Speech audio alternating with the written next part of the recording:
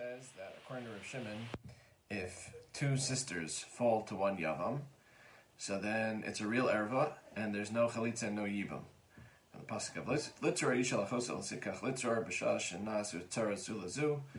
You can't marry either one. So according to Rav Shimon, two sisters falling to yibam to one brother is an erva. There's an interesting discussion amongst the Achronim, trying to understand the Rishonim. What is the nature of this Isser? Is it a P'tur from Yibam? She's Pater, and therefore it's just regular Eishes Ach, and that's why there's no Chalitza in Yibam, but it's not that it's an Erva per se. An example of that is an Eilinus. An Eilinus is just Pater from Yibam, says no Yibam and Chalitza, and it won't Pater the Tzara in that case. Right? If it's just a P'tur, so then the Tzara is not P'tur like Eilinus, according to the way we paskin, does not Pater the Tzara because it's just Pater from Yibam, but it's not an Erba. So if it's not an Erba, it's not going to Pater the Tzara. So that's one possibility. Is it just a P'tur from Yibam, and therefore it's just, there's a regular Isra Shazach, there's no Chalitza, there's no Yibam, but it won't Pater a Tzara. That is one possibility. Second possibility is that it's a type of Achos Isha, since they're sisters, Bezika. You're like married through Zika but they're both married to the brother, that makes them married to the Yavam, that makes it an Achos Isha, and therefore they would Pater the Tzara, if that's how Reb Shimon views it, a type of Achos Isha Bezika.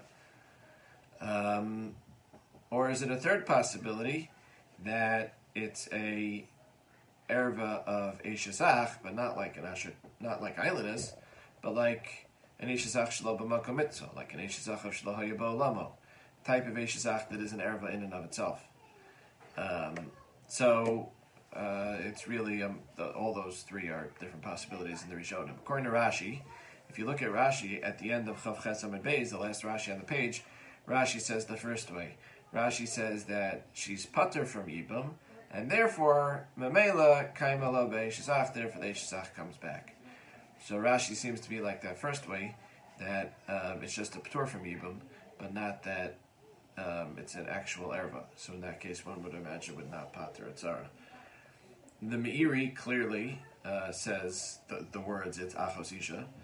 The Nemuki Yosef also sounds like that too in the back of the Gemara. There are other Rishonim as well that say, the Meiri says it very clearly, Achos Isha, that is Achos Isha, and then you would assume it would pater a tzara. It's a real Achos Isha Bezika, according to Reb Shimon, it's a real erva.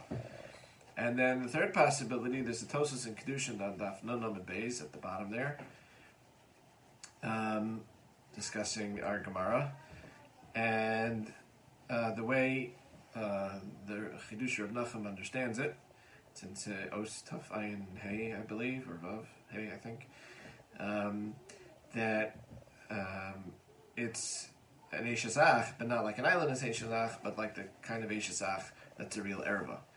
In other words, the karis that we find by Eishesach, that's the thing that paters the woman. It's not a p'tur. It itself is an erva of Eishesach, and therefore, according to that, one would imagine that it would be like Eishesach of Shleya Be'alama, which would pater the tzara.